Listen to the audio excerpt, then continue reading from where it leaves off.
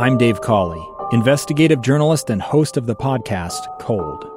In October of 1985, a woman named Sheree Warren left work at a busy Salt Lake City office to meet her estranged husband at a downtown auto dealership. She never made it home. Sheree's car surfaced weeks later in Las Vegas. In the parking lot of a hotel casino. No one knows how it got there. Strange. It was strange. Both Sheree's estranged husband and her boyfriend raised suspicion for investigators. I kind of thought that he might have done something. But no arrests were ever made. In Cold Season 3, we dig into double lives, make new connections in the case, and examine the difficulty raised by reasonable doubt. We want answers just as much as anyone else. They have creeps like that now too, so nothing's changed. That's the new Cold Season 3, The Search for Sheree, now available anywhere you get your podcasts.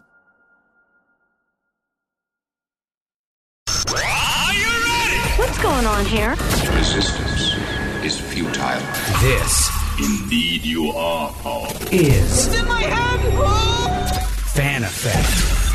Look, it's a cat stuck in a tree. What does your heart tell you to do? A good person would smack it. Skin it. Stab it. Saute it. It's so obvious. I want you to save it. Oh. Right. Sure.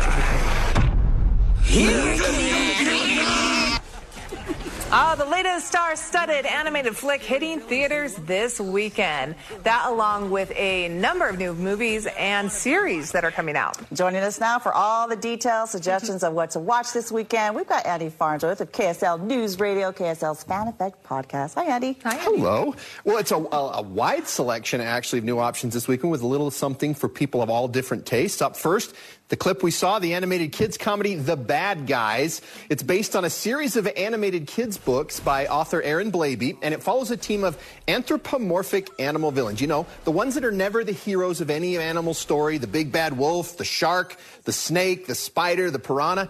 They're all seen as villains, so that's how they act. They're widely feared in this fictional version of Los Angeles as they rob banks, museums, and pretty much anything of value. But after one mission fails and the team gets caught, Wolf strikes a deal where the authorities allow a local philanthropist guinea pig to try and reform them instead of sending them to prison. He bets that if they get a taste of positive reinforcement and people cheering them as they do good, they'll like that more than the rush of doing bad.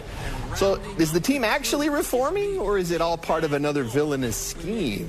Well, The Bad Guys has a great voice cast led by Sam Rockwell, Anthony Ramos, Awkwafina, Craig Robinson, Zazie Beetz, and Lily Singh. It's very funny with jokes aimed at all ages. I have to say, DreamWorks Animation, who made The Bad Guys, is right up there in quality with Disney and Pixar as far as animated films go. They've also made Madagascar and some of those others.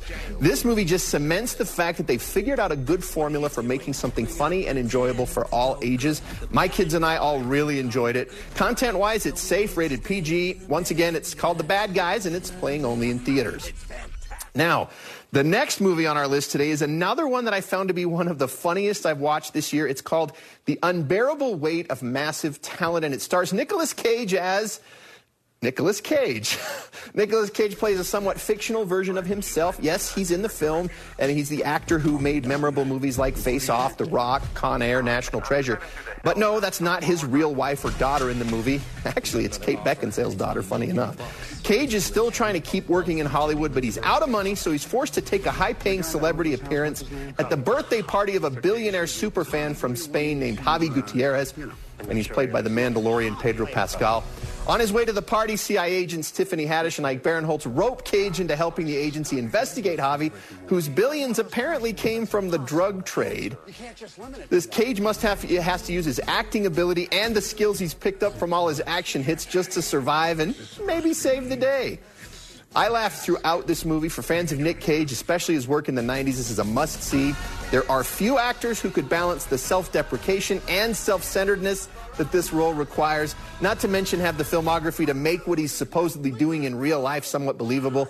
And Pedro Pascal is perfect as the starstruck super-rich superfan, who may also really be a really bad guy. The chemistry between Cage and Pascal is another highlight of the film, the buddy comedy. But heads up, this movie's rated R for language and violence. But if you're over a certain age, it's definitely worth your time. The Unbearable Weight of Massive Talent also playing only in theaters. Now, for sports fans who enjoyed the Last Dance documentary series about Michael Jordan and the Bulls a couple of years ago, Apple TV Plus has a new documentary out today about another NBA great. They Call Me Magic is a 4-part series that examines the life of Earvin Magic Johnson across his championship-winning career in high school, college, and the NBA, but also in the many years since he became the worldwide face of HIV after contracting the virus in 1991, and the billionaire entrepreneur he eventually has become. Now, unlike Winning Time, that drama series about the Lakers on HBO Max, which I talked about a few weeks ago, this is an actual documentary. There are interviews with former NBA stars, Magic's family and friends, and to Johnson's credit, in my opinion, he doesn't shy away from talking about the less than pleasant parts of his life and some of his choices. It's a pretty honest account of one of the most famous athletes of the 20th century. Each episode of They Call Me Magic is an hour long. The series is rated TV-MA for language and is streaming only on Apple TV+. Now, those are the movies and shows that I was able to preview. However, there are a few others available now that I didn't get to see, but nonetheless may be of interest to you. One of them is a new movie in theaters called The Northman. It stars Alexander Skarsgård, who played Tarzan a few years ago, and ironically played a character named Eric Northman on True Blood. Thought that was funny. Anyway, Skarsgård's a Viking prince named Amleth who sets out to avenge his father's murder. It is a very bloody action epic. It also stars Nicole Kidman, Ethan Hawke, Willem Dafoe, and Anya Taylor-Joy. If bloody action epics are your thing, this looks right up your alley.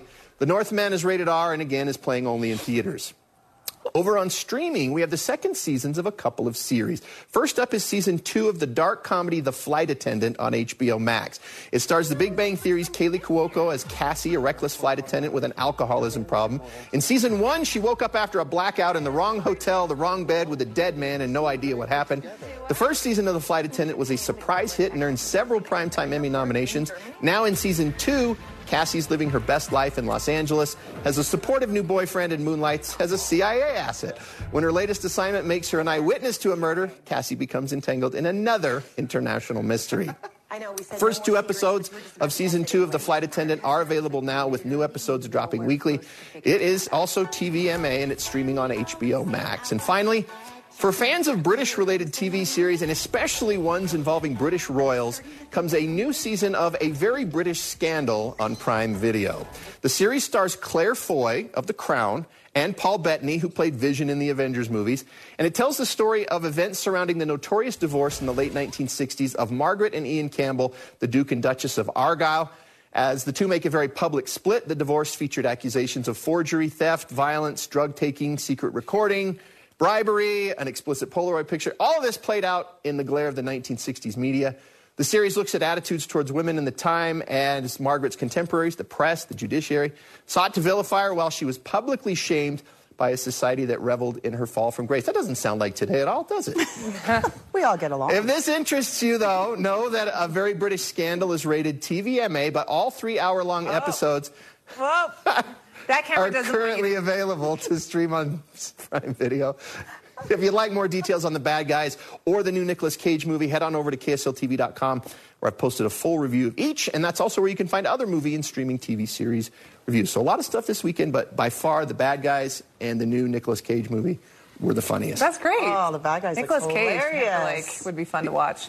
I was kind of hoping that Dan could do his Nicolas Cage voice, but since he's not here, do one of you guys want to attempt it? Matt? Do you got a Nick Cage voice in there? What does that even sound like? Oh, man. I don't know. Yeah, I don't know. Well, now that we have Matt here, we've just been talking about movies. We got to know, because we've been asking you questions. You've been a great sport. Favorite movie? I think it's one of the Batmans. I don't rember which one. It was. Well, how can it be your favorite? I know. And that's what I was going to say is I don't even really know about Nicolas Cage's voice because I just don't watch a ton of movies. Okay. I know, strange. Do you have a favorite TV show then? Probably The Office. Yes. Okay. Okay. You just redeemed yourself right there. Yeah. Okay. Good. Yeah. But yeah, kind of a fun fact. A lot of my friends, they just know. We can help you with that. Yeah. Yeah. Get up on my pop culture. And he will help you. He'll help you. Hey, thanks for watching. I hope you and your family found this review helpful, and I invite you to check out my other in-depth reviews of movies and streaming TV shows on KSLTV.com. I'll see you there.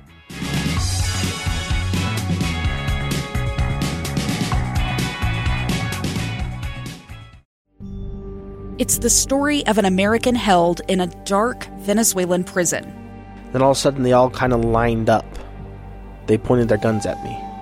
And this is the point where I thought, I'm going to die today. I'm Becky Bruce. I spent a year working on Hope in Darkness, which now has more than 2 million downloads. Find it on kslpodcast.com or wherever you listen to podcasts.